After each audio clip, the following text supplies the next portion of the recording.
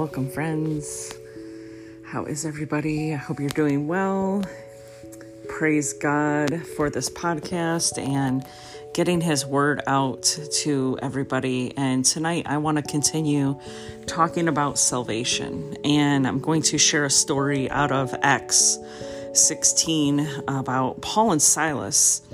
And before I do that, I just want to read John 3:16. For God so loved the world that he gave his one and only Son, that whoever believes in him shall not perish, but have eternal life. We've all sinned. We have all fallen short of the glory. We're all born sinners. We're born into this sinful nature, and we're already on our way to hell. But God gave us a way out. He gave us an advocate. He gave us his only Son who died for our sins so that we could believe in him, trust in him, abide in him, and live eternal life and live joyfully and peacefully in this life. What a difference it's made in my life. So I want to talk about Paul and Silas in Acts 16.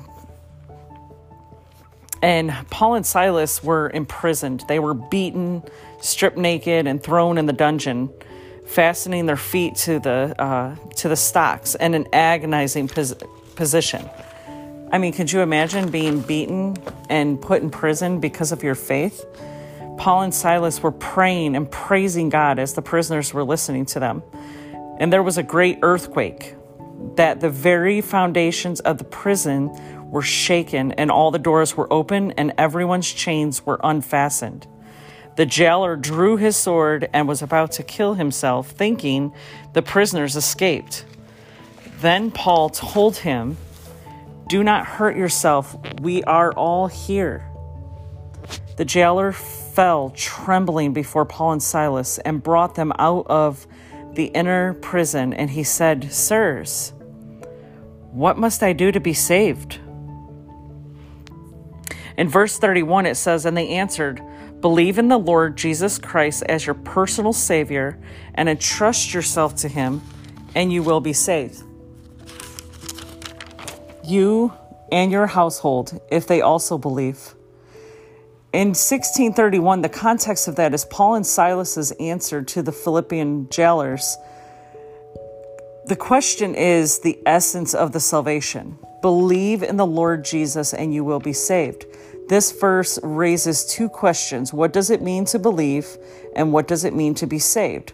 So belief includes is more than just in like an intellectual assent. Belief includes the idea of total trust, dependence, and submission of oneself to Christ as Lord. So basically, if you're believing in him, it's including the idea of their total trust that the Lord Christ Jesus is your Lord and Savior. Total trust that he came and died for your sins, and dependence and submission of yourself to the Christ as Lord, meaning that we are to obey him, to obey his commands in the Bible, to walk in obedience with him, to serve him, walk like Christ, tell others the good news. Once you become born again, once you are given that free gift of salvation, you just want to shout it from the rooftops. You want to go tell everybody. To be saved is to be delivered. We are delivered from the very presence of sin and evil, which is Satan and hell, and will be delivered into the very presence of God, which is Christ in heaven. We receive this new life by faith, believing that we are sinful and that Jesus died for our sins, that his death was in our place, and that is his payment. And that's his payment. Payment for sin is fully acceptable in God's sight. Faith summarized on, here is faith summarized. Forsaking all, I take him. That means walking away from our sin, surrendering to our Lord and Savior, knowing we need a Savior, knowing that we are sinners, because we are sinners. But once you accept Jesus Christ and you surrender to him and you walk away from your old life in his strength, not in our own, because we can't do it on our own, but he gives us the power of the Holy Spirit to turn away from those sins, to turn away from our old carnal selves, to turn away from the things that we once loved doing of the world, but now we love being in obedience to God because we love him so much. And we see things differently, don't see things more clearly. It's kind of like, you hear people say, God removed the veil from my eyes, because he's removing the veil from your eyes. He's removing the scales from your eyes, the things you never once seen before when you were walking in your worldly ways. But once you're walking in the Spirit and you're walking with the Holy Spirit and you're just filled with the Holy Spirit, you want to turn away from your old ways. You want to turn away from the things that you used to do that you knew were sinful, and now you're walking with Christ with joy and peace and love and happiness and self-control, abundance. You're just walking in this new life. So in Ephesians 1-10, and you, he made alive when you were spiritually dead and separated from him because of your transgressions and sins. So as in the story of Paul and Silas, when the jailer was going to kill himself because he thought, oh my gosh, they escaped. Now I'm going to be killed because they escaped prison. But he knew that there was something so miraculous that was happening where these two men could be praising their Father in heaven, even though they were beaten and stripped naked and shackled and put into uncomfortable positions, but they kept praising God through the whole thing, because it's different. It's different when you're filled with the Holy Spirit. Things can happen to you. You can be persecuted in his name, and you're still going to praise him through the whole process, because you know that others are going to see his glory. They're going to come to Jesus. Or if you are to pass, you're going to live eternal life in the kingdom of heaven. So Ephesians 1-10, we'll go to verse 2, in which you once walked. You were following the ways of this world, influenced by this present age, in accordance with the prince of the power of the air, which is Satan, the spirit who is now at work in the disobedient, the unbelieving, who fight against the purposes of God. So many in this world are fighting against the purposes of God. We all have a conscience. We all know what's right and wrong. And my question to you tonight is if you don't believe, why is there a right or wrong? Who do we have to answer to? If you do something that you know is wrong, and you feel that guilt, and you feel like, why did I just do that? Or you hear that voice. It's kind of like, in the cartoons, you see the angel on one shoulder and the devil on the other. Why would there be two different voices in your head telling you, oh, go ahead and do it, but the other voice is telling you, no, you probably shouldn't be doing that? And that's that small, still voice. Who is that? What is that? It's the essence of the Holy Spirit. He's already speaking to you, whether you know it or not. God is real. He's real. And your conscience is telling you what's right, what's moral, what's wrong, what's immoral. And who do you have to answer to? If things are wrong, who do you have to answer to? Verse 3 says, among this unbelievers, we all once lived in the passions of our flesh, our behavior governed by the sinful self, indulging the desires of human nature without the Holy Spirit and the impulses of the sinful mind.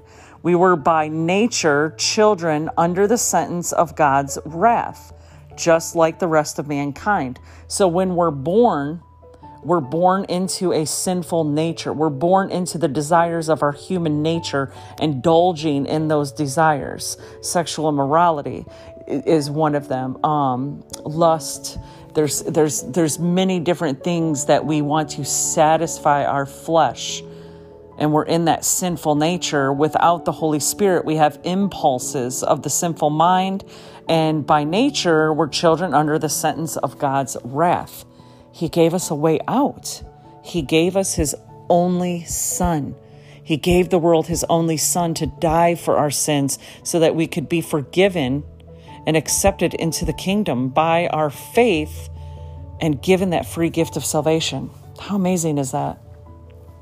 Verse 4 says, "But God, being so very rich in mercy, because of his great and wonderful love with which he loved us, even when we were spiritually dead and separated from him because of our sins, he made us spiritually alive together with Christ.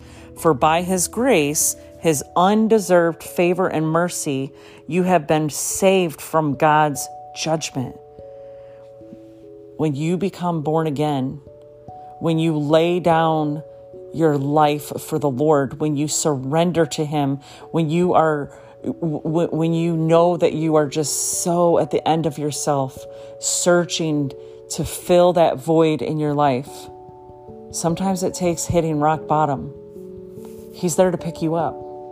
He's there to give you eternal life. He's there to give you that free gift of salvation. All he wants is your heart. And giving him your heart and loving him is trusting in him and abiding in him, knowing that he died for your sins.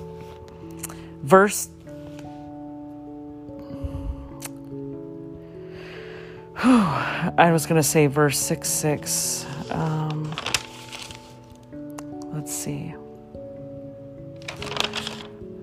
Romans 6, 1 through 18.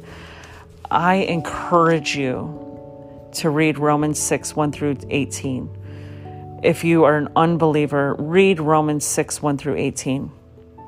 I really encourage you, because once you surrender your life to the Lord, you are nailed to the cross with him. Simply put, a believer is not the same person he or she was before conversion. A believer is a new creation in Christ.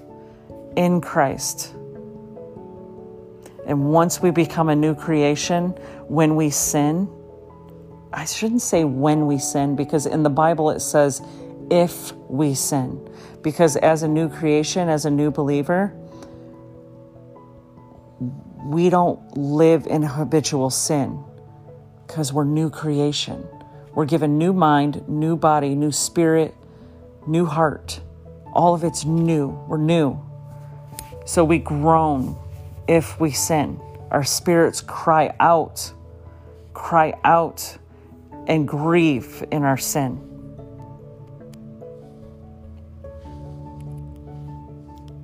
I just pray tonight, if you're listening to this, that you're accepting the message. Our time is short. We're nearing the end days. We see the signs as believers. We see the signs. We see the signs of so many things happening, so much lawlessness, disobedience. And it says in the end days that people will be lovers of themselves, and children will be disobedient, and everybody will be living under such lawlessness. And we're seeing it. We're seeing it happen. And as a born-again believer, I have lived a life without God. And I know what it feels like to try to fill this empty void inside of you. You try to fill it with drugs. You try to fill it with alcohol. You try to fill it with sex. You try to fill it with food. You try to fill it with all these things. And then there comes a time that you just get to the end of yourself. Like, I'm running from God's purpose. I'm running from his presence. Friend, when you are done running from God, I pray that you accept him into your heart as your Lord and Savior. You'll be given new life. And best of all, you'll be given that free gift of salvation, eternal life. God bless.